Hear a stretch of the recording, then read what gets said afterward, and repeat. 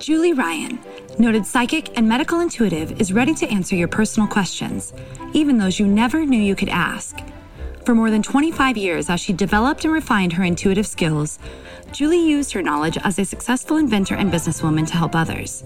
Now, she wants to help you to grow, heal, and get the answers you've been longing to hear. Do you have a question for someone who's transitioned? Do you have a medical issue? What about your pet's health or behavior? Perhaps you have a loved one who's close to death and you'd like to know what's happening. Are you on the path to fulfill your life's purpose? No matter where you are in the world, take a journey to the other side and ask Julie Ryan. Hi, everybody. Welcome to the Ask Julie Ryan Show. I'm Julie, your host, and I'm so delighted you could join us this week. Oh, do I have a show for you? Oh my gosh, you're going to love Amber Romaniuk. Amber is here with us. Hi, Amber. Hi, Julie. How are you? I'm great. I'm so excited. I was telling you before we started recording that I'm as excited to talk with you as really just about anybody that's been on my show. And I've had some amazing people on my show over the years. So Amber, you guys, is going to talk about weight and controlling weight and how to deal with all this stuff. And we were just talking about, I don't know a woman who hasn't dealt with this. Mm-hmm. I do know one woman recently told me, and she's not even 40 yet. She lost a bunch of weight on those Ozempic shots. Oh, yeah. And that's a whole nother show. But yes, she said to me, the one thing that has made the biggest difference for her is she doesn't think about food. Mm. She said that was the one thing that the shots did for her. But she is saying she's going to stay on them for the rest of her life. And I'm thinking, well, that may not be such a great idea. Yeah, but the part about not thinking about food really struck me. And I thought, I think about food even when I'm not hungry. Mm-hmm. And so that's why I'm really delighted that you could join us today and share some of your wisdom with all of us. Well, thank you for having me. It's a pleasure. You bet. All right, everybody, here's the scoop on Amber. Amber Romaniuk is an emotional eating, digestive, and hormone expert who helps high-achieving women create a level of body confidence and optimal health through powerful mindset healing, self-care, and overcoming self-sabotage with food. That's a mouthful, girl. Amber's, quote, no sugarcoating, end quote, podcast has over 1 million downloads, impressive, more than 400 episodes, impressive, and is heard in more than 88 countries, impressive as well. So welcome again. Just thrilled that you're here. All right, let's just start off. You're very open about gaining and losing more than 1,000 pounds. How is that even possible? And I am so eager to hear what your story is. How does somebody gain and lose 1,000 pounds? Yeah. And to be honest, it's quite easy when you're in a food and body battle to go up and down 30, 40, 50 pounds every 2 or 3 months over a period of 5 years. And the next thing you know, you've gained and lost 1,000 pounds. And that was really through the journey of struggling with body image issues, this deep obsession to want to lose weight and have the perfect body, and then battling with binge eating, food addiction, emotional eating, binging and purging, and then restriction and exercise and trying to find the right diet, the right eating style, the quick fix, right? We're just so conditioned that it's about eating less and exercising more. And we've been so programmed and marketed to that once you lose weight, you'll finally be happy. When we're not taught that happiness is something you cultivate within, and you're a lot happier when you build a healthy relationship with food in your body, right? But we're not taught any of that. We're taught to diet and all the other things. So I'm happy to dive a bit more into my story, which will give more insight into the loss and gain of 1,000 pounds. But that's just, it was actually quite easy to lose and gain the weight because it was like I was either in a binge phase or I was in a weight loss phase. I was out of control, thinking I was in control, but I was out of control. So my relationship with food and body from a really young age was off, out of whack, right? I just didn't realize it. So I think we all have key events that happen to us growing up that create this relationship with food, body, identity. And so a couple key ones for me. Number one, when I was 5, it was my first day taking the bus. You're 5, you're so excited, you make new friends. I get on the bus. The older boys start yelling at me, calling me fat and ugly, and the whole bus is laughing at me, and I'm mortified. I don't know how to brush that off. And I took that on as my identity for the next 20 years, right? So we get bullied, we get name called, and of course, when it's boys, it's even worse. And so I really took that on, and I didn't know how to brush it off. And so all growing up, I'm just like, food is a friend, food tastes good, it never calls me names. Like I can be friends with food.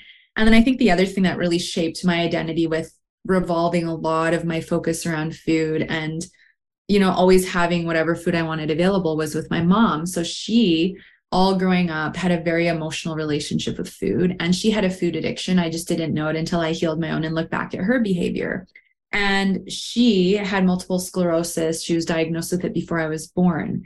And so I think part of her way of compensating, right, with things we couldn't do together because she'd get too fatigued or her symptoms would kick in, was we would include food in everything we did together. So then I thought it was normal to just sit down and eat a couple of cookies, a chocolate bar, and a bag of chips, and that's normal, and that there was always readily available at home on the counter at least 1 or 2 pies, 3 kinds of ice cream in the freezer, a Costco-sized box of chocolate bars in the cupboard, right, et cetera, et cetera. And we were always eating it together, so it just seemed normal. And then you hit your teens, you get exposed to Hollywood and the media and the magazines and the music videos, and you start to compare your body going, how come my stomach isn't that flat? Why don't I have the thigh gap? Why don't I look that good? They're getting all the attention. Like, in order for me to get love, money, success, attention, I must have to look a certain way, right? And then we build our unworthiness, our not feeling good enough, right? The comparison, the body rejection. And then what are we sold as the solution? Diets, right? I remember the first 2 diets I tried, I was 11 and 12. The South Beach diet book, I bought that with my allowance at the Chapters bookstore. And then we got dial-up internet, and I'm Googling diets to lose 10 pounds, and the gazpacho diet comes up. So you make this, I don't even know if I'm saying it right, but you make a batch of gazpacho. It's like raw tomato, onion, peppers, and you eat that for 10 days. I didn't make it past the first day, right? But this was my desperation to start trying things to lose weight. And then from there, what really triggered me to go deep into the binge eating was after my first breakup. I was so hurt I couldn't eat. I lost weight really fast, loved all the attention I was getting, but at the same time was very arrogant and very egotistical. I was obsessed with my body even more. And now I'm picking my body apart even more, right? I reached my goal weight. Oh, maybe I can lose a few more pounds. It's never enough. Even when you reach the goal weight, if you don't love your body and you don't love yourself, it's never enough, right? We want more. And so what triggered the binge eating to start was I obviously was restricting a lot, exercising 2 hours a day. I don't suggest anyone do any of this. And I went to a barbecue one day and I was like, I'm only going to have salad. And of course, after a few hours, I gave in and had a piece of ice cream cake. And that just triggered this massive, euphoric, pleasurable moment where I'm like, oh my gosh, I want more.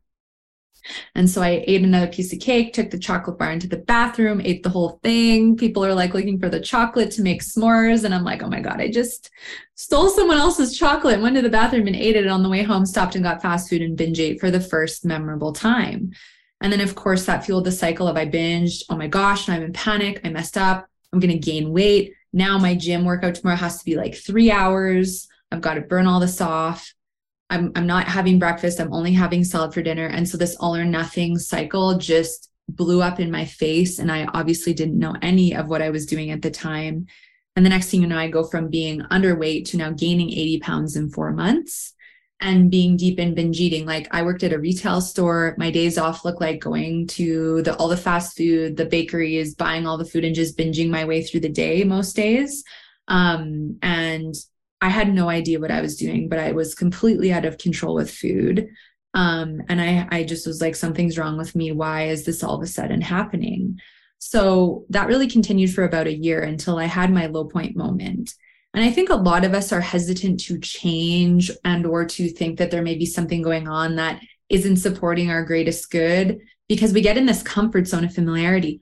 Food tastes good. It feels good when I eat it.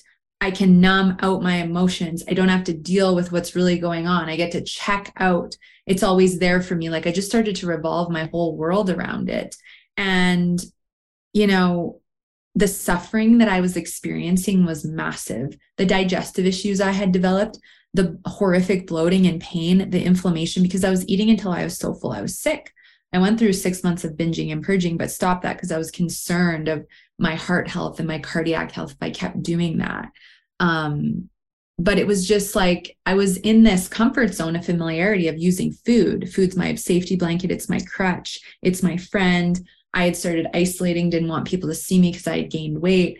And so to think about not using food as a crutch, to think about who I would be without food being such a big part of my identity, or the scale, or being obsessed with being a certain number, I'm like, I don't know what life would be like or who I would be without any of that. And I'm too afraid to play with or go down that path and see what would happen, right? Because you're like, well, who am I going to be? I don't know. And if I don't know and there's unknown, well, fear kicks in, I'm shutting down. I'm just going to stay in this comfort zone, even though I'm suffering like significantly. I'm spending all this money on food I don't have. I'm gaining and losing, unhealthy amounts of weight every month. It's so bad for your liver and all these other things. So I had a night where I'd finished a binge and I was just laying on the couch crying because I was reading about, health issues that are developed and long-term issues may have if you continue to binge eat. I'm identifying, okay, I'm binge eating, I'm losing control with food. And so I lay on the couch, I'm crying, I'm in pain, I'm scared for my life, thinking I'm not going to make 30 if I keep this up. And so I was like, okay, I always throw the food in the garbage because I'm not going to go dig through the garbage and eat. And that night, some of the food had settled. I'm like, well, if this is the last time I'm going to do this, I want the rest of the cookies. And so that night I went into my little apartment in the kitchen. I grabbed my little blue garbage can and I pulled out those cookies and I ate them. And then I just broke down. I'm just crying. I'm just saying out loud, like, why is this happening to me? I just ate it out of garbage. Like, who am I? Why am I? What is going on? Why is this my life? I thought I was going to have a good life. I don't understand. But I needed that moment to happen. And I don't wish those moments upon anyone, but sometimes we need the wake up call, because what that moment did for me is the fear of change, the fear of the unknown, the fear of getting uncomfortable all got crushed in that moment, because the suffering got so big that I'm like, I am not willing to keep tolerating this level of suffering. I have no idea what the path is going to look like. I don't know how I'm going to deal with this, heal this, look at this. I know nothing about any of this, but I know I can't stay here. So I literally felt like I was at the edge of the Amazon jungle with a butter knife, getting ready to try and find my way through. But there was this voice that I couldn't identify at the time, but there's this really quiet voice that's just like, you'll figure it out. You're going to get there. Just like take a step.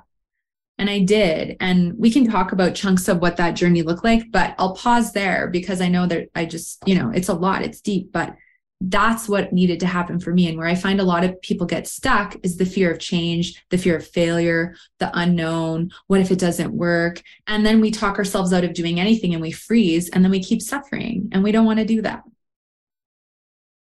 Boy, can I relate. I laugh. My girlfriends that were my friends when we were kids, little kids, I think I was weaned on Twinkies. Really, in the pantry. Our house was the favorite pantry in the neighborhood. All the kids would come over. We had so much crap in there. I don't drink soda pop, thank you God, but tons of pop, Twinkies, ho-hos, ding-dongs, cookies, candy, chips. I mean, on and on and on and on and on. And same thing, I'd binge and then I'd feel terrible, both physically and emotionally. Yeah. And I did OptiFast with Oprah. When Oprah did it in the late 80s in Chicago, I was in LA and I did it and drank this awful tasting stuff for 11 weeks, no food, 400 calories a day. Oh. And I lost 50 pounds in 11 weeks. Wow. And I went off of it in the first week I was off of it, Amber. I ate a box of Thin Mint Girl Scout cookies. And I thought, Ryan, what are you doing? And so finally, my kiss the cement moment was when I said, I can't control the sugar. I'm a sugar addict. And so I gave it up, and I've been sugar sober for 4 years now. Yeah. And that's been the number one thing that's helped me feel like, okay, you can do this. You can handle this. And it's not that I don't think about it. If I walk by a bakery or something, my brain goes, oh, and then I immediately say, yeah, don't eat that anymore. Yeah, so, sugar was my nemesis too. Sugar is so addictive. I remember sitting at a table, Amber, and there was a plate of cookies there. And I'd say, okay, I'm just going to have one, like what you were talking about. I'm just going to have one. And then I'd eat 15 till they were all gone. And I felt sick, and I felt even worse emotionally. Yeah. And it's like the shut off switch in my brain was malfunctioning. It's like it just didn't work. Yeah. And I still have to really pay attention. Yeah. So, if I'm around something, especially if it's refined, I mean, I'm not going to binge on broccoli, but I can, if I'm in a Mexican restaurant, I'll put some chips on my plate and I'll use a lot of guac, but I'll say, put them on the other side of the table, because I can eat a couple of baskets of chips, like no problem by myself. Yeah. Yeah. And it's funny because that's actually one of the first things I started to learn about when I started the healing journey was sugar, because I'm like, sugar is my biggest issue. I have a bit and I'm losing control. Same as you. I'm baking a batch muffins. I'm eating all 12 of them. I'm buying a loaf. I'm eating the whole thing. I'm eating the whole box, like a complete loss of control until it's either gone or I'm so full that like I literally can't stomach anymore. And it was to the point where I was speeding to the store, or like lying to friends and family if I was at events, like leaving, making up excuses to speed to the store and buy all this food and binge. Right. And you have this addiction when you're in this complete loss of control with it. But I think one thing with sugar that people don't realize is it's not you, it's the sugar. Like refined sugar is 10 times more addictive than cocaine. It excites the same part of the brain as a hard drug. It gives you the biggest dopamine high, which is one of our feel-good hormones we produce in the brain. And what I find for a lot of us who have struggled or are struggling with binging, emotional eating, we can get into the differences, is that a lot of us have low dopamine and serotonin levels. So one of the reasons this impacts us even more is because we get an even bigger high and hit, and we have that feel good, pleasure, euphoric few minutes. And then the brain has a pleasure center called the hippocampus that records that memory. So the next time you're down or bored or sad or happy or angry, and you're like, oh, what do I do to boost my mood? That hippocampus lights up and goes, you eat, and you eat sugar, or you eat these foods. These give you pleasure. So one of the reasons it's, seems so difficult to face and deal with some of these foods and be able to get to this place where you can have balance with them is because we're not taught about how it excites the brain. We're not taught about the pleasure center of the brain. We're not taught that we're deficient in dopamine. We're not taught healthy ways to boost our dopamine and serotonin levels to have stable moods. So we're not reaching for quick fix highs. And then we're not taught how to cope emotionally in healthy ways or how to regulate our blood sugar properly, regulate our hormones and nervous system and our gut so that the cravings go away and we can actually manage small amounts without losing control. We're not taught any of that. So how are we supposed to just have willpower? To me, that's the biggest BS story ever. Have more willpower, just don't buy the food, or just have one. It's that easy. It's not that easy for most people.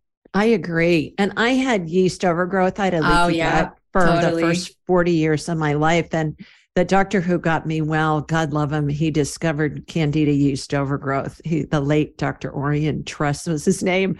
And I walked into his office one day, Amber, and I said, is it a character flaw that I crave sugar? He started laughing and he said, oh, no. The yeast craves sugar, and then sugar's really addictive. And that was the first time I thought, okay, there's a physiological thing going on here. Yeah, there's an emotional component, which is what I was blaming myself for. Right. But there's a physiological thing that's going on here. You're right. And candida, it's like I'm looking in a mirror right now because I had the worst candida overgrowth that the doctor, when I was working at a health clinic before I started my business, had ever seen in her 12 years of practice. And I had it my whole life too. Countless antibiotics growing up, all the sugar I ate growing up and into the binging into my early 20s. But this is the thing. When I was working there and she's like, yeah, you need to do this candida protocol. You need to get rid of the yeast. It's the only way you're going to heal your gut and feel better, right? Which is the first red flag, because there's never only just one way. And when you're struggling with binge eating, emotional eating, or any kind of emotional relationship with food, getting put on a restrictive elimination protocol or any kind of restrictive diet actually will trigger more of an all or nothing mentality, more restriction and then rebellion when we have a bad day. And then we're going to go into that FN mentality and go, I'm going to eat whatever I want because I don't care today. And that just can fuel and feed it more. And that's what happened to me. So I was put on these insane antifungals, put on a very restrictive diet and told you have to follow this. If you don't, it's never going to get better. And of course it made my binges worse because she didn't know I was binging. I didn't want to tell anyone. And I didn't know that restrictive things just made it worse. And so if you're trying to heal your gut, or you're trying to reduce inflammation, or you're trying to, heal something in your body, but you're struggling with this, I always encourage deal with this first, because otherwise that will fuel this. And I see it with women coming to me all the time. Now, maybe you're an exception and that's not happening to you, but it just makes it worse. And I don't believe restriction is the way to heal the body. I think we heal the relationship with food. A lot of healing occurs while we do that because it's so stressful on the body when we're binging and then feeling guilty and then restricting. So if we can build balance with our relationship with food and then do things like balance the gut flora without a lot of restriction, to be honest, it's the best of both worlds. And finally, like 6 years after finding out I had candida, I was able to heal it after I stopped binging and figured out a way that worked for me, right? So I want to just share that because I know people just want to feel better and heal, but restriction is usually one of the biggest triggers to keep the sabotage going. What is emotional eating? Good question. So emotional eating to me is any reason for eating other than physical nourishment. So physical nourishment is I haven't eaten in a few hours. I want to fuel my body. It is my blood sugar's dropped. I'm hangry, tired, irritable, dizzy, lightheaded. My stomach is growling. I have a hunger signal. If you don't have a hunger signal, there's reasons for that we can get into, but those would be some of the physical reasons, for vitality, for your health. Everything else is emotional. So boredom, sad, angry, frustrated. You've had a negative interaction with someone. You're an empath and you take on everyone's stuff and you feel the energy of the collective all the time and you don't know how to cope with it. So you're numbing with food. To me, working while you eat and multitasking while you eat is emotional because what's the driver behind not prioritizing, slowing down and eating mindfully? Usually I don't have time. I'm not good enough. I have to get all these things done for other people and I don't want to let anyone else down. So there's still that insecurity and unworthiness, which is emotional, which is fueling our lack of desire to prioritize ourselves and prioritize nourishing the body properly.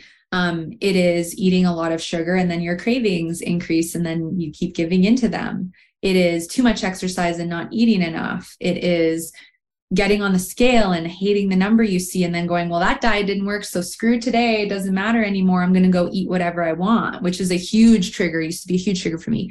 Fatigue is a huge trigger because when you're tired, you increase your appetite, ghrelin levels, and it's easier to go into that screw it, I don't care, I'm tired today mentality. So we start to see how physical symptoms fuel emotional eating and then how, of course, our emotional state does as well.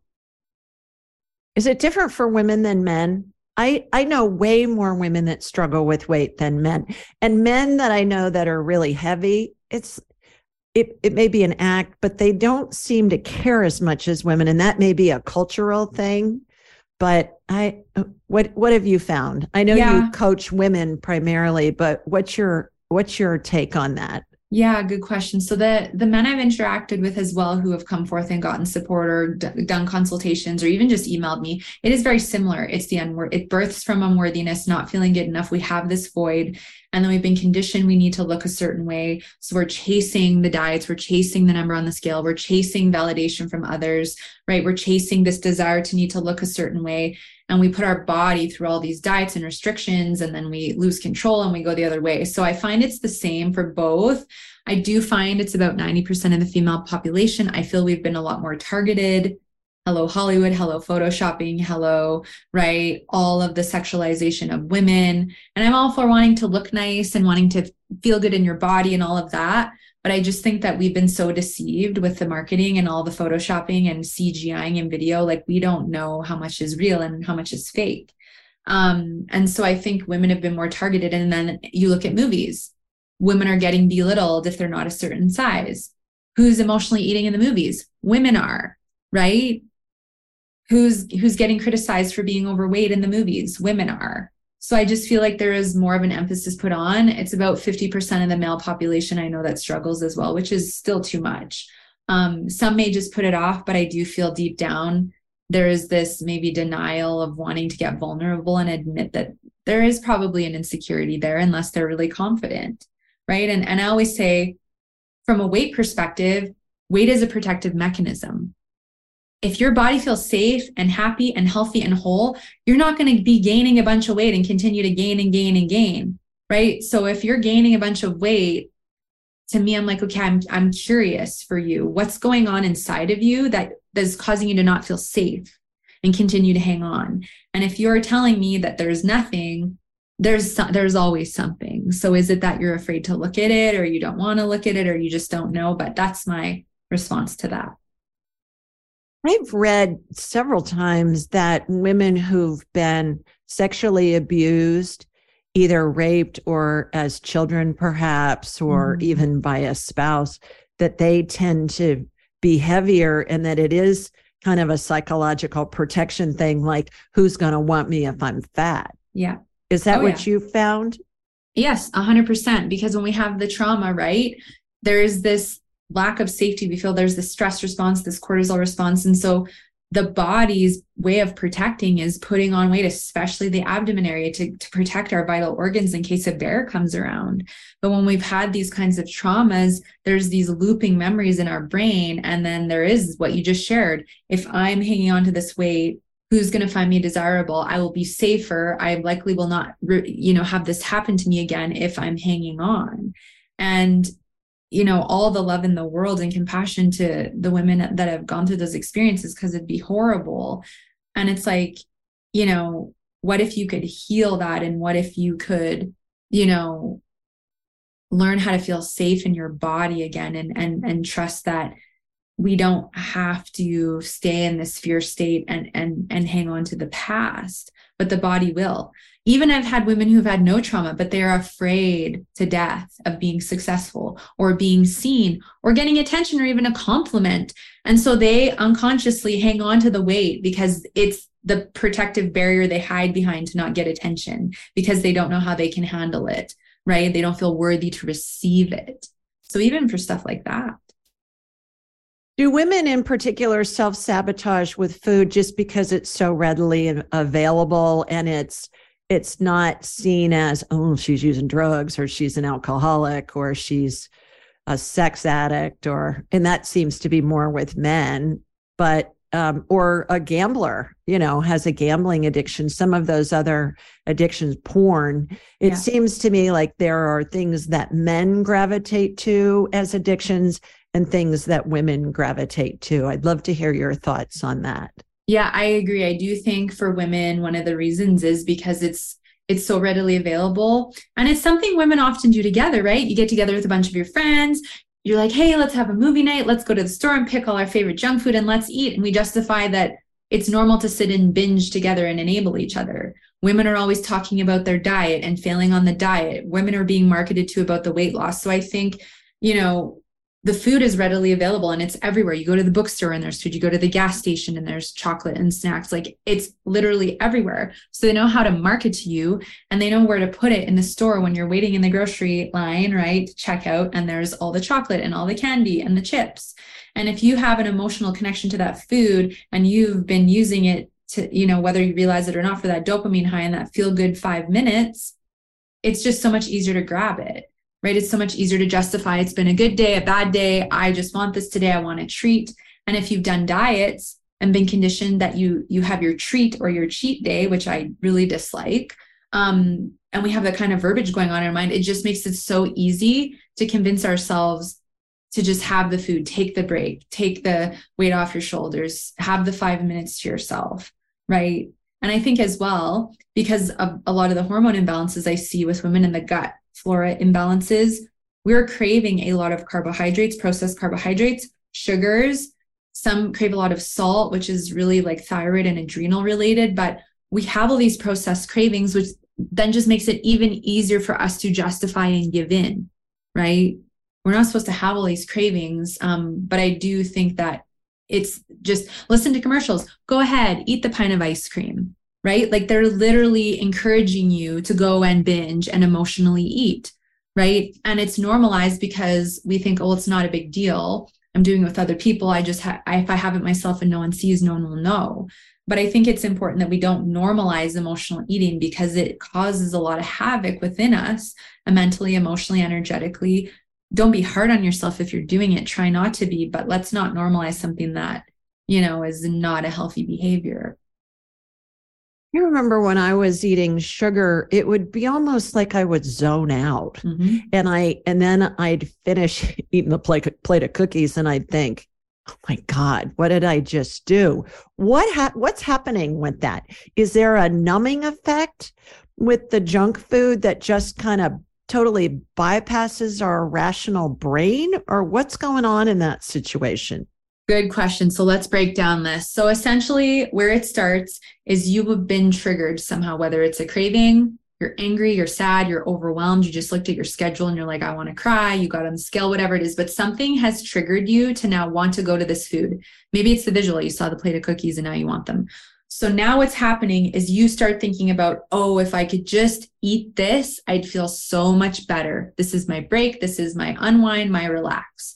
And so as soon as you start thinking like, F it, I'm going for it, you start producing the dopamine, that feel good neurotransmitter, even before you start eating, because you're anticipating the reward, the high, the numbing, the distraction, the euphoria you're going to feel when you eat that food. And that's because that hippocampus I was talking about earlier, the pleasure center of the brain, it's lighting up and going, yeah, when you eat this and do this, you feel this. And so all of this is literally starting to flood through your mind, the dopamine starting to be produced through your brain and flood through your body. You start salivating, right? And then you eat the first cookie and it's like your eyes glaze over. It's like nothing else matters. All that matters is that moment in eating. And one of the reasons we lose control is because this dopamine hit and this reward feeling we get literally are so hard to recognize and stop and want to interrupt in the moment. Why would you want to interrupt pleasure? It'd be like being in the middle of an orgasm, being like, no, stop. I don't want to feel this good, right? No woman would want you wouldn't want that, right? So it's the same with this. You're like, oh, I'm starting to feel the dopamine. Oh my gosh, you take the first 3 bites and you're like, this is so good. I love life right now. Everything is so perfect right now, right? And then our blood sugar takes a big spike and drop, and it doesn't matter what you're eating. Usually we're eating processed stuff. So we have a massive blood sugar spike. And then we have this drop. So we have this surge of energy and euphoria and dopamine, and then we have this drop. And so then all the things that start running through the mind and the body, well, I call it the ego mind. It's kind of the self-sabotaging voice that's like, well, you already had one, so the day is ruined, so you might as well just have more, or eat them all because you don't want to have to deal with this tomorrow and lose control again. Today's your day. This is it, right? It's like that lack mentality. I got to eat it all. I got to get it out of the house. I don't want to be tempted tomorrow. So there's literally this voice justifying now why you've messed up, why you suck. You have no willpower. You ruin things again with food. You're never going to lose the weight. And all of that makes you just feel like garbage. You're like, well, yeah, F it. What's the point? I'm just going to keep doing that. The ego also is like, ooh, like, this is so good. Keep enjoying it. You deserve it. You deserve the reward. So it justifies both sides, the negative and why you should keep going. So we have that voice to deal with. We have the dopamine high, the blood sugar rush. You're feeding all that unhealthy bacteria. And it's literally like, keep feeding me, give me more. I want to grow, right? So it's loving it. And then we, of course, the more refined sugars and MSGs and aspartames and gluten and dairy can do the same thing as well. The more of that we eat, the more of it is in our body, our tissue, our cells, our digestive system.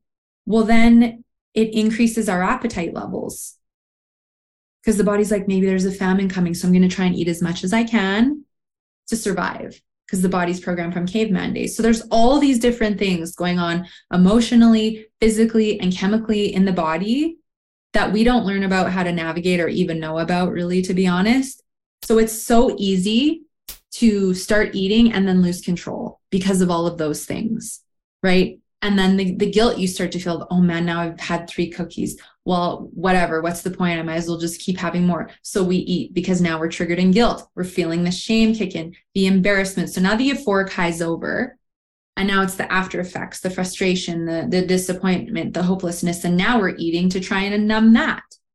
So it's very much a numbing distraction, chasing a dopamine high. That is really the addictive component of it. And then all these, blood sugar and things going on in the body. It's that's why it feels so hard to stop in the moment, because there's so many things going on.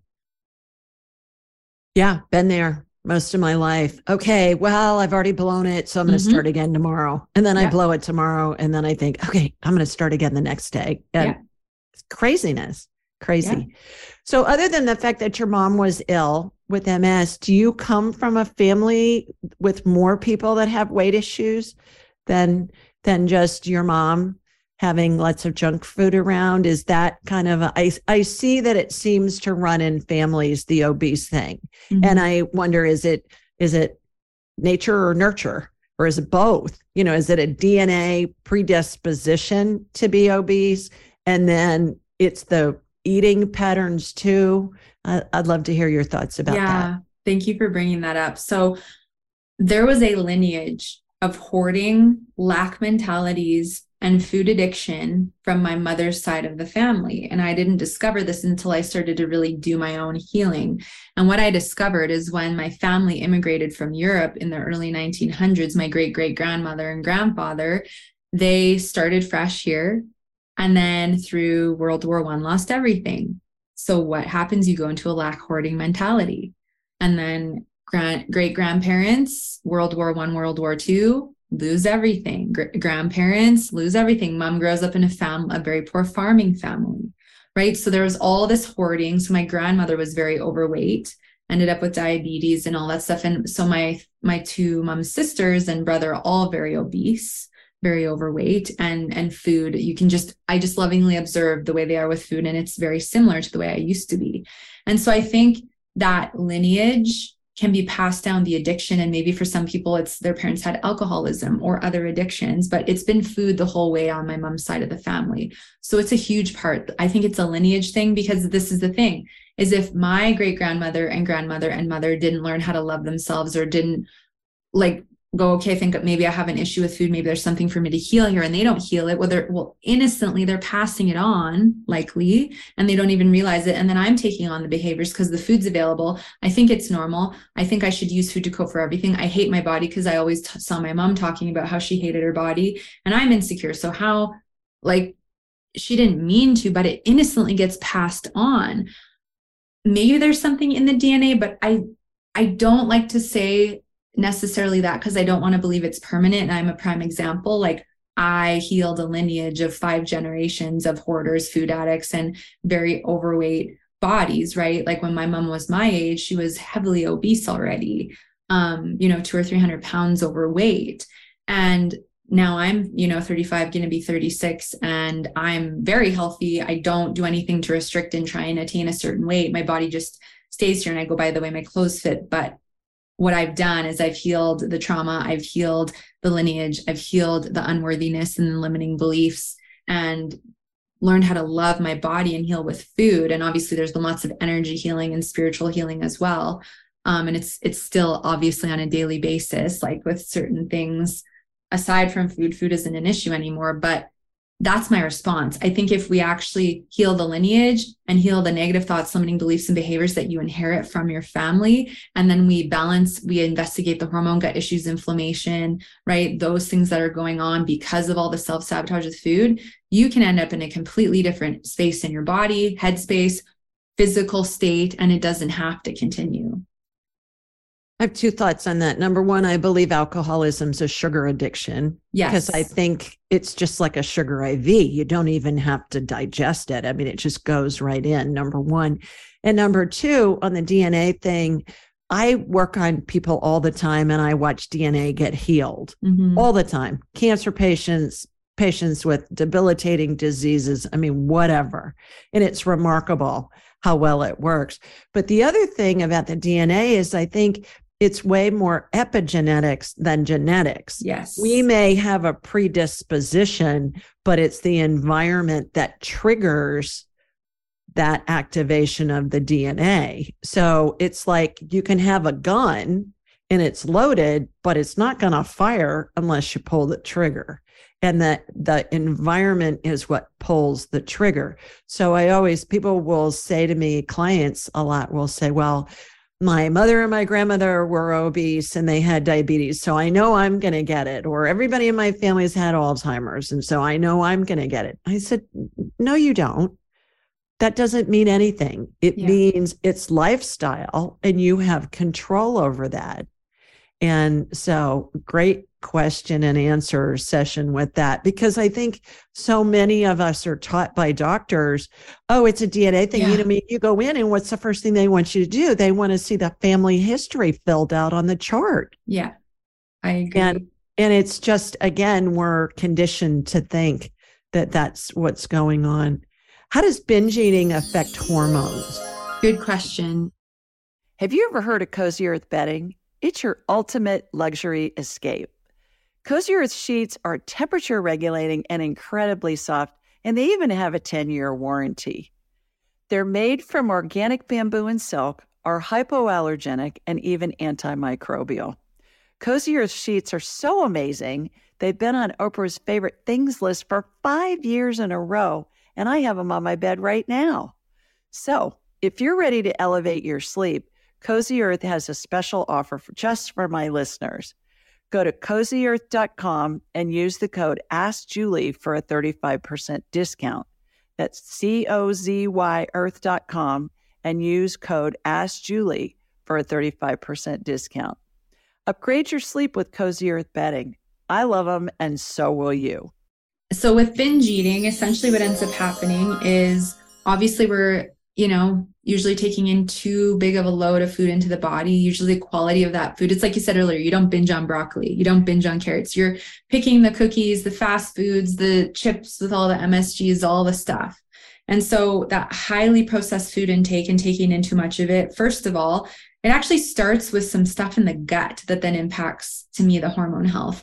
So well, two things. Number one, we're having a massive stress response. So I guess that would be your cortisol. So that would be hormonal, and you're surging your cortisol levels. And then number two, your stomach is like, holy, this is a big load of food. I don't have enough stomach acid to break it all down, right? So it's probably some of it's going into the small intestine in too large of particles where we're supposed to be absorbing our nutrients. And it starts agitating the intestinal lining. And to me, this is where inflammation really starts, with this processed ingredients and the agitation of the lining. And then the longer the lining is agitated and we keep doing this, the more we end up in the leaky gut picture, where there's those microscopic holes and there's bacteria and food bits going into our bloodstream and there's not supposed to be. So the immune system is constantly attacking and trying to eliminate this out of the body. So now your inflammation's through the roof. And how that impacts the hormones is the more inflamed we are, the more pain and discomfort we have with our digestion, the more heightened state of stress the body's in. And the more of a heightened stress state the body is in, the more cortisol we're producing. And that's our stress hormone. And 99% of my clients, including myself, have had a cortisol issue. Some people term it adrenal fatigue when the cortisol is too high, and adrenal burnout when it's too low. I still to this day had the highest cortisol reading out of any client I've ever had. It was 2,000. And here in Canada, it's supposed to be 350. So it was definitely, I'm thank God I didn't die. Like, I don't know how I made it through. So cortisol is the first issue that I see go off. And then because of all the inflammation suppresses our thyroid. And so then the body starts to get overwhelmed, and then we start to see lower production of our T4 and T3. And then we start to see the underactive hypothyroid picture. The other hormone that's important for the thyroid is thyroid stimulating hormone. This is produced by the pituitary. And when our cortisol is ramping up and our nervous system is overwhelmed, we produce too much of it. And then we see the TSH go up, up, up. Now, unfortunately, I see and believe that the ranges of normal are way too big, because I had hypothyroid in the normal range. And so do a lot of my clients. If you're having hair loss, eyebrow thinning, cold hands and feet, you can't for the life if you feel like you can lose weight, you're exhausted in the morning, your cycle's off, you don't feel like yourself. Like, these are very prominent signs of underactive thyroid, as well as constipation and no appetite, especially in the morning. And so when we start to have all this inflammation and it's suppressing the thyroid and our cortisol is going off and we're producing too much TSH, we end up in this hypothyroid picture very easily. And so then you have those symptoms, and then you get so frustrated with your body because you can't lose weight, right? And then you try the diets, and then more binging kicks in. And then what ends up happening is then the longer our cortisol levels are high, the more depleted our adrenal glands get. And that's what produces your cortisol, the two little walnut-shaped glands in your back. And then the body starts to go, well, we need more cortisol to keep you functioning at this high level. So let's eat up progesterone and estrogen. And then your progesterone levels start to drop, start having fertility issues, missed cycles, menopause symptoms kick in sooner or get worse if you're in that stage. I usually see low estrogen and progesterone. However, for some people, which I went through, the lower your progesterone, if there is a high inflammatory picture in the body and your body's full of toxic chemicals from all your skincare, body care, and all the junk food you're eating, estrogen goes through the roof. And then you end up with estrogen dominance, breast tenderness, days and weeks before your cycle, hot flashes, night sweats, easy weight gain, feels next to impossible to lose. So this is the picture I usually see with the majority of the women that come to work with me. And the issue is we're not taught about our hormones. We're not taught how to look at the numbers. We're not taught what symptoms are going on. And so we just get pissed off at our bodies that you're gaining weight and you have all these symptoms and we think our body's out to get us. But that's what I see with binge eating. So the cortisol spike, the inflammation, the leaky gut, suppresses the thyroid, messes with estrogen, progesterone, and then we're tired and craving everything and we don't feel good. Yeah. Back to my late Dr. Truss. I think he sits on a cloud and looks down on me and says, you go, girl. Because this guy was a Cornell educated internist who taught at Cornell Medical School for years. And then when he retired, he moved back here to Birmingham, Alabama, which is where he was born and raised. And his family was still located here. And one day I was in his office and I said, I meet all these young women in your office that are having infertility issues. What does this have to do with yeast overgrowth? And he explained to me something I haven't read elsewhere and I haven't heard anybody else talk about. But he was a teacher, so he took me back in his lab and I got to look through his microscope. And he said what happens is when we have leaky gut, the body's in an immune response and the cell membranes get tough as part of the immune response to keep out the invaders. Well, in doing so, it keeps out all of the hormones as well and the nutrients and the goodies that help us thrive. And he went on to say, Amber, he said, I can do a blood draw of a young fertile-aged woman and her estrogen levels are perfect. He said, and then I do a vaginal swab of the same patient and her vaginal cells look like those of a 90-year-old postmenopausal woman that hasn't seen estrogen in decades. So he said, once we get the gut healthy, that immune response stops, the estrogen and the other sex hormones can penetrate the cells. And he said, and these girls get pregnant in short order. And so I used to tease him. He was in his 80s when I knew him. And I used to tease him and I'd say, Dr. Truss, how many girls did you get pregnant this month? And he'd turn all red. He was really cute. But that just made such an impression on me 25 years ago when he said that to me. And it pertains to all of the hormones, not just the sex hormones. Yep, totally. And it's so funny when you bring up the pregnancy thing, because I've had 6 clients get pregnant in the last year after healing the relationship with food. And I agree with everything he just said. Totally. The body just goes into this fight or flight response. So of course the cells are going to react that way. And the last 2 priorities when you're in this state are reproduction and weight loss. There's just so many other things your body is trying to sort out. Yeah. Well, I work with a lot of young women who are trying to get pregnant as well. And so I always tell them that story and say, this is something that you've got to heal. You've got to heal your gut first before your body's going to get pregnant. Because to your point, the body's going, I got to take care of all these other vital organs before we add an alien baby in there and pulling on your energy and all the rest of that. Yeah, totally. How did you dissipate your own limiting beliefs?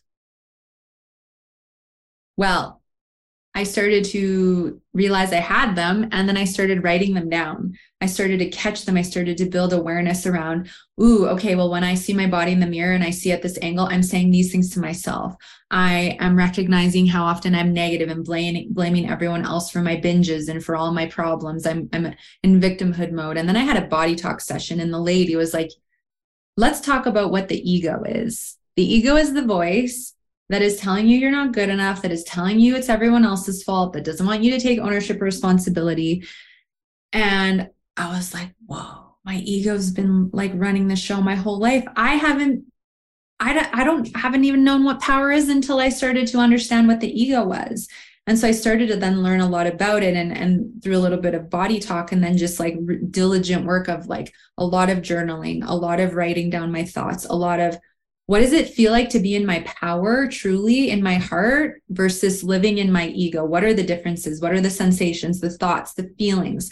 What is my vibration like, right? How do I treat people? How do I show up in my life differently depending on who's leading the way? And what I really came to realize is that when my ego is calling the shots, I'm in victimhood mode. I'm blaming everyone else. I'm being hard on myself. I'm being critical. And when I'm in my power, I'm being loving and compassionate toward myself. I'm owning my stuff. It's not anyone else's fault. I look at things as lessons, right? And we have both, and we're going to go back and forth. But that was a huge part of it. And also the weight loss journey part of it was big too, because what I started to realize is a big part I was hanging on to protection was because of all of the self-talk, the hatred toward my body, the rejection of my body, and that my body was literally like in this contracted state, like just waiting for the next verbal emotional attack, right? Because our cells listen to our thoughts. And so if I'm constantly putting myself down and belittling my body and projecting hate to certain parts of her, why would she open up and be relaxed and want to let go of this protection? So my body started to teach me about the limiting thoughts. So as well as body image triggers came up as I, started to wean myself off the scale or needing to be a certain number and building acceptance and self-love. These triggers would show me where there was still these inner insecurities or inner child wounding. And of course, my ego still kicks in sometimes, not so much with body or food anymore, but you just learn how to navigate it and you spend a lot more time living in your power than the ego. I used to feel like there was a good angel on one shoulder and a bad angel on the other. Yeah. The good angel was going, no, don't eat that. Don't eat that. The bad angel was like, oh, you're going to love it. You need to eat that and you need to eat all of it because it may not be there. And the good angel's going, no, don't do it. Craziness. So you mentioned earlier that the core belief is unworthiness for emotional eating. The unworthiness can take so many different paths, I'll say. And do you find that there are maybe 3 or 4 or 5 unworthiness core beliefs that you find that is the norm that you identify that can help everybody that's watching and listening this know, okay, I believe that. I've got that. Yeah, 100%. Totally. There's like 5 or 6 common ones that people are going through. So it's like, it's nothing's ever going to be good enough. And I find that really ties into the perfection, all or nothing. I have to be perfect and show the world I'm perfect. And if I can't be perfect, then nothing's ever going to be good enough.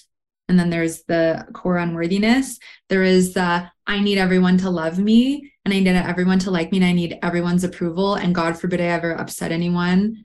Right? Because it would be the end of the world. And then what stems from that is the people-pleasing behavior, saying yes to everyone else, no to yourself, overbooking your schedule.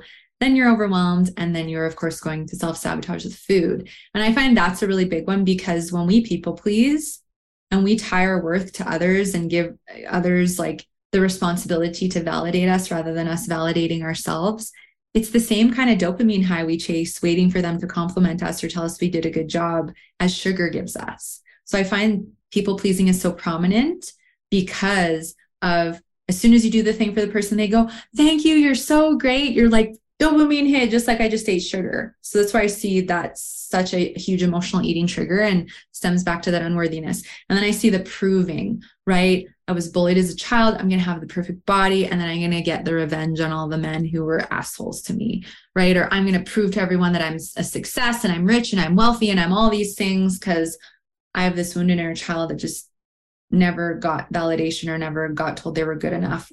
And then there's that's good, but you can always do better, right? You got the A, but you didn't get the A+, and your parents are like, oh, you got an A, you can do better. Oh, you got the gold medal in this. Well, maybe next time there's something more you can strive for. So there was never this like, I'm just going to be proud of you and celebrate you. There was always like this gap and this lack in something that wasn't enough. And then I feel like it really comes, the body is the next one, the body shame and the weight shame and the feeling insecure living in the body and that no matter what I look like, it's never going to be good enough.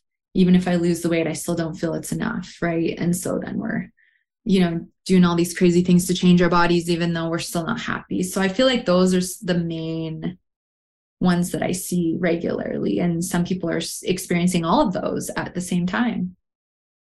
Well, and I think it's common too that when somebody, especially a woman, loses weight, she still sees herself as a big person. Yeah. Instead of, I know my mother, when she got older, she lost a lot of weight and her clothes were just so big on her. And I said, you need to come down a couple of sizes. She said, no, this is the right size. I said, no, it isn't. And I took her shopping. She lived on the other side of the country and I took her shopping and I said, see, these look way better. And what is it? Body dysmorphia or something? What's the term for that? And that's pretty common, isn't it? Yes. Yeah. Because you get so used to seeing your body a certain way. So that there's programming happening. You're so used to seeing your image a certain way. It takes time to reprogram the subconscious mind. But then you also have all this programming going to the subconscious mind of all of the images of what your body should look like, right? Think of all the millions or billions of images of video and print and Barbies and all these things that have just been ingrained into our subconscious mind. So it's so skewed because even after you lose weight, you still, when you think of yourself, you normally think of yourself at the previous size. Right. And so I think it's important that we start to like reprogram our mind and our brain, whether it's that we, look at ourselves in the mirror more as the body's feeling safer and going like, my body's safe. I feel safe in my body. It's safe for me to release this protection and it's safe for me to maintain it. I'm worthy to do so. Right. And also at the same time, look at the images that look so fake and false and go, you know what? This very well could be edited. This very well is not real. So I actually want to learn to get more comfortable and familiar with my own body and at what is like a more natural, realistic looking body and actually have my subconscious mind start to accept this, right? While I practice consciously accepting my body, which takes time and you have to do a lot of work with the ego, right? And everything else, but it's fully possible.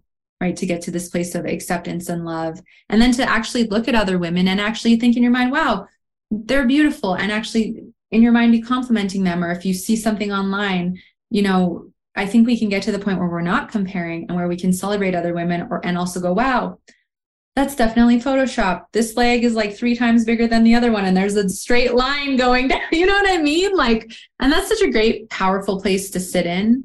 Right? Where we're so detached, but so grateful for the vessel that is giving us our lives and can celebrate others and their beautiful different shapes and sizes. Oh, I agree. And I've heard from women too, who are clients. I've heard more than once, I don't feel like I want to lose weight because I'm going to have lots of loose skin and that's going to look even worse than the weight. And I heard from somebody recently, she said, I've lost a lot of weight. My whole body looks like melting candle wax. So what do you say? That goes back to the body image, but I don't want to lose weight because I'm going to have all that loose skin. Yeah. What do you say to that?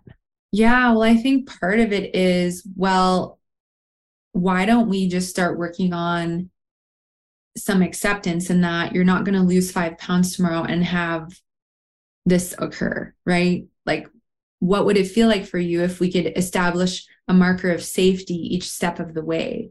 Does that feel okay for you? Does that feel good for you? And what if actually you don't have a bunch of loose skin? Because that is, some women don't, right? Maybe you have a few stretch marks and things like that, but can you shift your perception and see that as a memoriam and celebration of all the healing you've done, right? And this is your unique body and you get to celebrate that. And if you are losing weight and you're getting a lot of loose skin, well, then it's like, how can I shift the way I'm viewing my body?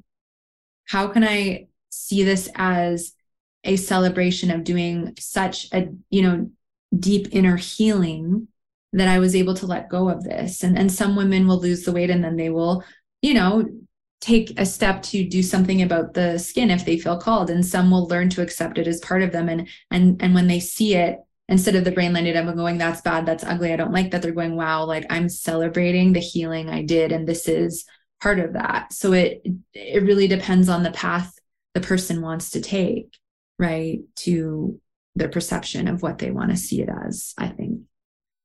Great answer. I believe too, for me personally, that my weight journey has helped me spiritually. I believe that it's gotten me interested in, okay, what does psychotherapy really do to help? What is something that I can rely on? Is there more to the story? And I hear that a lot, that people will say, well, I was sick, and so I looked at other healing modalities, whereas before I would have just done what the doctor said. And now I'm going to take what the doctor says, and if it resonates with me, I'll do it. And I'm going to add these other modalities of healing to the equation. And that's what I tell people what I do. The work that I do, especially as a medical intuitive and energy healer, is complementary to Eastern and Western medicine as we know it, and is part of the healing equation. So have you found that with yourself and with your clients, that it really is a spiritual path as much as a physiological path? 100%. The first and one time I mustered up a few $100s when I was on my healing journey because I was broke, I saw a medical intuitive, and it blew my mind, the energetic, spiritual, and emotional connection and how it was all impacting my physical and emotional state. And it is a very spiritual journey, because when I started to heal the binging and catch the triggers, my intuition lit up. And it was scary at first. I'm like, oh my gosh, I'm seeing things, I'm feeling things. I don't want to know. And so I'd suppress again. So another reason we'll binge is actually because we are afraid to access our light and these gifts that are so powerful in our birthright, because we don't know how to use them, or we're intimidated by them. So I started to ease into, it's safe to access my intuition. It's a good thing. This is a gift, right? And then I started to realize I was an empath, and I was very sensitive to other people's energy, and I was really bad at taking on other people's stuff. And that would trigger me to binge, because I'd leave with a whole suitcase of energetic baggage, and now I would be emotionally eating because I was taking on their overwhelm. And so it taught me how to set really good energetic boundaries and emotional boundaries. And then I, learned and was taught a whole energy hygiene routine of how to manage my energy field. And then I started to go, wow, I'm manifesting more of the things that I want when I'm not in self-sabotage with food in my body.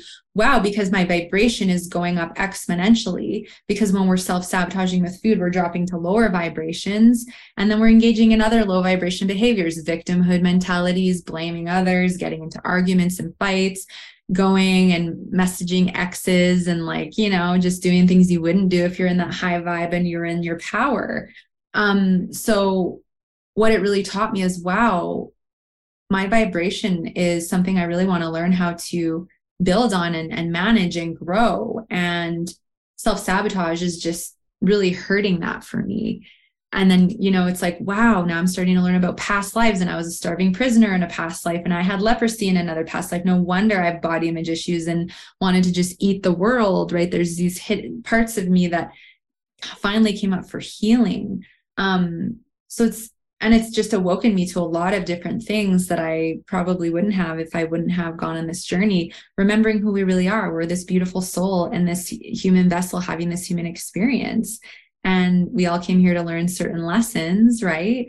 And so being able to have this journey bring me to this point is such a blessing, because these are things I wish for everyone to get to experience, rather than you're just this mundane human on this planet that doesn't have a purpose to serve, which is so false. We all have so much purpose to serve and so much to give, regardless of what we're up to. And I think healing gives us this access, because as my clients heal, they're like, my intuition, my, different clairvoyance or whatever their gifts are starting to come up. They're listening to that gut feeling. They're making the empowering decisions. They're letting that lead. They're talking to their higher selves.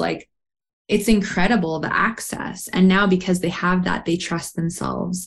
And when we have that inner connection and we have trust and faith, life is so much more incredible than when we're fearing everything and worrying about everything and looking for everyone else for validation and input and reassurance. It's stressful to have to keep relying on everyone else for that. It's very spiritual. I agree. And to your point about their intuition, they can access it easier and all of that. When we feel badly, we're in a low vibrational state, as you mentioned. And I always say, spirit doesn't communicate on the I feel crappy channels because they're at a high vibration and they're communicating on a high vibration channel. It's kind of like they vibrate on the classical music channel. And if you're listening to country music about somebody stole your truck and your dog and your mama who was in the truck, that makes you feel bad. And spirit doesn't communicate on the I feel crappy channels. No. To your point about past lives, I find that fascinating. I do past life work a lot with clients because, I am a buffet of psychicness. And it's fascinating how there's always a correlation between past lives and what's happening in somebody's current life. And it's like we come in with a script that's very generalized of things we want to explore and experience. And then I'll see a semblance of that script that will repeat throughout multiple lifetimes, but we're looking at it from a different perspective. Right. Different time, different situation, different gender, different country, different whatever, different language. And the basic script, the premise of the script is still the same, but all of those variables come in and give us a very different experience and a very different perspective, which each time we go through that, our spirit expands. Yeah. Because we don't really get stuff until we experience it. If you think about learning to drive a car, you can ride in the car with somebody else driving. You can read a book, you can watch a video, whatever. But until you're behind the wheel, you don't really get it. And I think that's how life is as well. And I think that's why so many people get really hard on themselves when they continue to get triggered and give into their binge and emotional eating triggers, because they see it as a failure. They get really hard on themselves. I don't have willpower. I need to try harder. What if you could shift your perception and actually go, what if this trigger is continuing to come up because there's a deeper lesson for you to learn? There's something bigger for you to get here. And once you really get that, right, then it will fall away. And now you have this knowledge, this awareness, this healing that's occurred, right? So for the people pleaser who's continuing to get triggered to binge or emotionally eat because overwhelm and fatigue are continuing to come up because you are in resistance to stopping the people pleasing, learning how to set healthy boundaries and say no, and to no, those triggers will keep coming up until you are willing to go, you know what, maybe even though it's nerve-wracking and uncomfortable to think about saying no when I want to say no, maybe this is actually really important for me and part of my healing and my power, right? And then they start shifting, people-pleasing falls away, schedule's not so overbooked, the fatigue and overwhelm start to fall away, less trigger, right? So I agree, 100%. Well, women, I think as a species are taught to be people pleasers. We're taught to take care of everybody. And it's interesting to me that pretty much 100% of the time, especially if it's a woman who develops cancer, it's the only time, it's like her body going, okay, we're going to force you to receive because you're so good at giving of yourself and your time and all of that to everyone else. We're going to force you to receive from doctors, from other medical providers, from caregivers, from your family. I know when my dad had lung cancer, one of the things that was so overwhelming to him and it would bring him to tears was how much love he felt from people wanting to take care of him and wanting to help him. Yeah. And that was from a male perspective. So imagine what that is from a female perspective who just takes care of everybody. Yeah. One of my best friends, who we've been friends since I was 10 and she was 11. So we've been friends for 54 years. We still laugh about this, but I think it's a wonderful example of her father. There were 4 kids. Her father and mother would sit at opposite ends of the table. Her father, the coffee pot would be within arm's reach of her father, and her father would say, "Hey, hun, can I have more coffee?" Her mother would get up from the opposite end of the table, come around behind him and pour him coffee when he could have done it himself. And I remember as a kid really having to bite the insides of my cheeks to think, oh my God, this is ridiculous. And now we laugh about it. But her mom, who's 92 now and still living, will say, well, he was an only child and his mother doted on him and all this other excuse stuff. Yeah. And her 3 daughters all say, Mom, come on. But I think that's a great example of how we as women, not so much maybe now.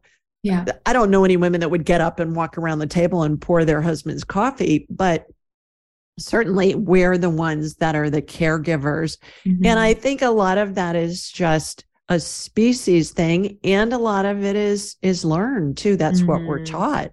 Yeah. Yeah. But then we end up with all these adrenal fatigues and body hanging on to protection, and then using all these unhealthy ways to cope and it is a lot of women are taught, like, you don't take care of yourself first. That's bad. That's selfish. You've got to take care of everyone else. And it's like shamed and frowned upon. And of course, when we don't know how to navigate through those kinds of comments or familial behaviors, we want to just fit in. We want to be approved of. We want to fit the bill. So we do that and we put ourselves into that. And then we don't, experience the longer term costs and effects of that until it's, we can't ignore it anymore. And I think it's this balance. Like, I love giving and I love receiving. And it's finding that balance of both. And I know everyone has different lifestyles and schedules and kids and all kinds of commitments. However, I feel like there's always a way to bring in some balance. And I find usually when we start talking about social media and TV and all of these things, it's like if we spent less time on technology and opened up a little bit more time for us, we'd establish a bit more of that balance and that grounding and that self-connection, and be able to let go of the programming of what our parents told us we should, behave as to be approved of. Yeah. A couple more points before we end this. I could talk to you all day. Likewise. When I graduated from college, I graduated in 1981, and there was a big push to hire women in the workplace. So the women who were homemakers primarily were starting to get jobs too. And so I was part of a quota, and I was hired by a huge multi-billion-dollar company. Thank you, quotas, because I got a job. But I was the only woman, usually in this huge medical sales, products environment. And what I noticed was that during my lifetime, since I entered the workforce, that women have become more and more and more stressed because they had all of the homemaker duties still. And now they had a full-time job, and they have all the kid duties, and the husbands. I think the younger people now, like your age and younger, are starting to be more equal in the man helping out more. But the interesting thing about this, Amber, though, that I've noticed with my friends is that way more moms died first, including my own. And I've thought the trend changed, because it used to be the husbands would die first, the dads would die first. But I have watched in my own lifetime where when the women entered the workforce, and certainly I'm a product of, I think it's a wonderful thing. Yeah. But I noticed that there are way more women that didn't survive as long as their husbands did. Do you have any insights on that? Yeah, because I've had a lot of clients who have had to take medical, or like decided to finally take medical leaves because they got the significance of what this too much, like some of them, like 120-hour work weeks, 3 hours of sleep a night, that is inhumane in my opinion. Like, that is not good for anybody. Or women owning businesses where they literally think they have to be at beck and call for every client and every patient 24/7, and literally are not taking care of themselves at all, getting to the point where they're going to the hospital and the doctors are saying, if you don't make a drastic change, you're not going to be here much longer. Your C-reactive protein's through the roof. All your inflammatory markers are through the roof. You're a walking heart attack, stroke picture, right? Like your whole body is just screaming for you to slow down. And so I think the things that I see that would really contribute to that, number one is, right, we're not nourishing our bodies properly or eating enough. We're not hydrated. We're not taking care of our basic needs. We're not getting our enough sleep a night. I love the 8 hours, but everyone's a little different. So even with these few things lacking, these are vital. We start to go into a bigger stress response. The cortisol starts to go up. The inflammation starts to go up, right? Then you end up with your high blood pressures, your high cholesterols, all those kinds of circumstances start to creep in. extreme fatigue starts to creep in. And if we don't look at things at that point, then this is where we start to see a lot of the autoimmune pictures coming in, and these diagnoses coming in with cancers and arthritis and all kinds of different things. And if we still continue to ignore it, this is where I think the body just, right, comes to this critical point where either we get a wake-up call and we get hopefully a second chance, or something happens because of these elevated levels of imbalance and malnourishment and fatigue. And then we're again using food or alcohol as a coping or whatever it is. And the body can only handle so much. The stress, the space that this woman may be holding for her family, for her job, her coworkers, it's significant, right? And there's such a significant imbalance in what is being given and what is being given to self that, yeah, I see that all the time. Women just getting to the point where they're like, if I don't do something, I know I'm not going to be here in a year. And that's frightening in itself. It is. It is. Yeah. Which just adds more stress to the equation. Yes. Yeah. What do you recommend for everybody that's listening and watching? What are some steps that they can take to help them begin the journey to uncouple from binge eating, to uncouple from emotional eating, to start to figure out what can I do to get healthy and not just be obsessed with food as comfort? Mm-hmm. Yeah, I think there's a few things. So number one, be willing to just acknowledge that that's what's going on, right? I think we have to get out of this denial that it's not a big deal and it's not doing anything bad. Like, be willing to step out of that and go, you know what? I think I am dealing with binge eating. I think I am emotionally eating. Let me just acknowledge. And then from there, we want to start building awareness around what's triggering us, because until you're aware of what's triggering you, how do you catch it and change it? So ideally, a practice I like to encourage people to start to get into is to recognize, okay, I'm in the kitchen, the food is near, I'm feeling tempted, I have a craving, but what is the first signs that you're feeling drawn to food? Thoughts, cravings, visuals, right? And then are you able to, before you just go to food, can you leave the room? Can you pull out a piece of paper, a journal, or even just in your mind, but can you go, okay, am I physically hungry? Do I physically need to eat, or is this emotional, right? What's been going on the last 2 days? Am I tired? Am I stressed? Am I overwhelmed, right? Did I eat a lot of sugar yesterday? So now I just naturally want more, but am I dehydrated?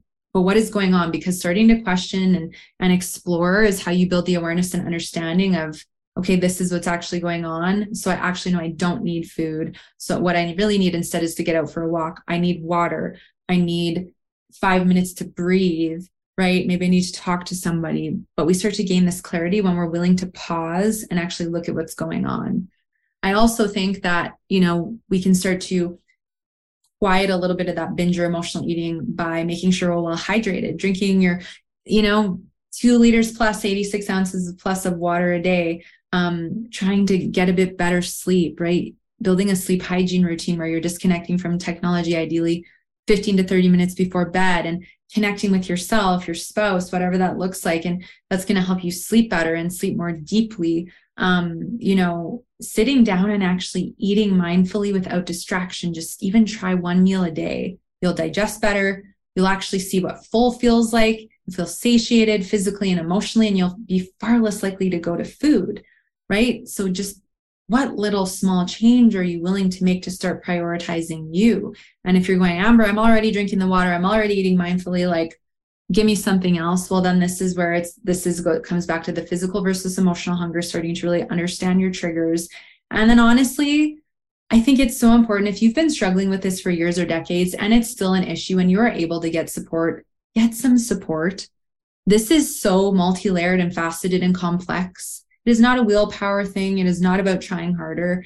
Look at all the things we talked about today, the brain chemistry, the wiring in the brain, the blood sugar surge. Like, there's so many things that when you start to become in tune with your body and listen and actually understand, you learn how to counter these things and work through them and regulate your body and your hormones and your gut and your blood sugar, etc., that all of this falls away and the urges go away, right? Be willing to work on your ego mindset, the people pleasing, the unworthiness, because once we fill that void, we don't want to fill it with food anymore, right? If weight is your issue and you're really battling with your body, are you willing to start shifting your perception that weight is a protective mechanism and she's hanging on because she doesn't feel safe? Can you do a journal entry? Get curious. Why is my body hanging on? And if you're not sure, start listening to podcasts, get support. Like, I just think there's there's so many things we can start doing on our own and resources we can take up and, consume content. And then if it's still you're hitting a wall, be open to maybe a next step with getting some help. By the way, curiosity is based in love and it's a high vibe. So when we're feeling badly, we're in a low vibe, just by getting curious, we change the channel, we change the frequency, and then we can allow guidance to come in. So I think that's worth its weight in gold. The curiosity in the form of asking these types of questions is going to get you into a vibration where you can receive guidance from spirit. Tell us about your Body Freedom program. Yeah. So the Body Freedom program is really the journey of really looking at a few key layers. So essentially, we want to look at addressing and healing the self-sabotage of food. We want to look at your hormone health, your gut health, inflammation, the ego, which includes the negative thoughts, limiting beliefs, the weight, body image protection picture, your schedule and your lifestyle, and then the energetic, right? The vibration, your intuition, the empath, the boundaries. So what we do is we go on a journey to first really assess all these areas thoroughly and look at what are the imbalances going on physically, emotionally, and energetically that are fueling a self-sabotage, making your body hang on to the weight, giving you all the different imbalances that are going on for you. And then we start prioritizing, the top 2 or 3 things. And usually it is the self-sabotage with food, gut stuff, and hormones. And then the rest we kind of pick through as we go along. But through a duration of 4 months, 6 months, or a year, we really work toward helping you become so in tune with your body, so in tune with what your triggers are, given tools and support to navigate through your triggers and actually understand, okay, I don't need food. This is what I really want instead. Undoing these pathways in the brain and wiring new ones, which is I can cope in healthy ways. It's safe to feel my emotions, right? Working through the body image triggers, the weight loss blocks, balancing the hormones, all in natural ways, and helping you feel safe living in your body, safe accessing things like your intuition, making yourself a priority that is safe to do so. And as this shift happens, right, the energy levels improve. You have a newfound confidence that, wow, I actually believe this time I can heal my relationship with food in my body, and it's not going to just be a thing I have to deal with for the rest of my life, right? You learn how to listen to your body. You can tell, okay, if I've eaten something, I know what, and this is what gave me the symptom. You start to realize how much your emotions play a role in your physical symptoms. And then you start to become more in tune with your vibration and what boosts it up and what it drops it down, right? What thoughts and beliefs and behaviors. And so as we go through this process, it really is to help women remember who they really are, how powerful we are, how full of love we really are, and that you've always been enough. You've always been worthy. You've always had all this inside of you. You just forgot. And so we're going to replug everything in, give you your power and this unconditional love back to you so you can show up and live the most incredible life and have the most incredible quality of life. And then ripple effect that out however it's meant to. What a gift you are to the world. Not only to just the women of the world, but the whole world, everybody. Likewise to you. Oh my gosh. How can people get in touch with you? Yeah, How can they find out more about you? Thank you. And thank you for your sweet words. I can reciprocate them back. I'm so amped to have you on the show and dive into you. I'm so excited. So they can go to amberapproved.ca. That's the website. I have a free emotional eating quiz there. So if you're wondering if you're struggling or you want to see kind of where you're at, you can also listen to the No Sugarcoating podcast. All the episodes are available on the website or any podcast app. And if you want to connect to talk about going on the journey, I have a 30-minute body freedom consultation. We can talk about you and what's going on. We can share more about what is available and see if it feels like a fit. There's all kinds of other little details and things on the website as well. Wow. Well, we've given everybody a lot to unpack here and to ponder. And I am looking forward to being on your show soon. Yes. And everybody enjoy your day. Sending you lots of love from Sweet Home, Alabama. Mwah. And from Canada, where Amber is. So we'll see you next time. Bye, everybody. Thanks for joining us. Be sure to follow Julie on Instagram and YouTube at Ask Julie Ryan and like her on Facebook at Ask Julie Ryan. To schedule an appointment or submit a question, please visit AskJulieRyan.com. This show is for informational purposes only. It is not intended to be medical, psychological, financial, or legal advice. Please contact a licensed professional. The Ask Julie Ryan Show, Julie Ryan and all parties involved in producing, recording, and distributing it assume no responsibility for listeners' actions based on any information heard on this or any Ask Julie Ryan shows or podcasts.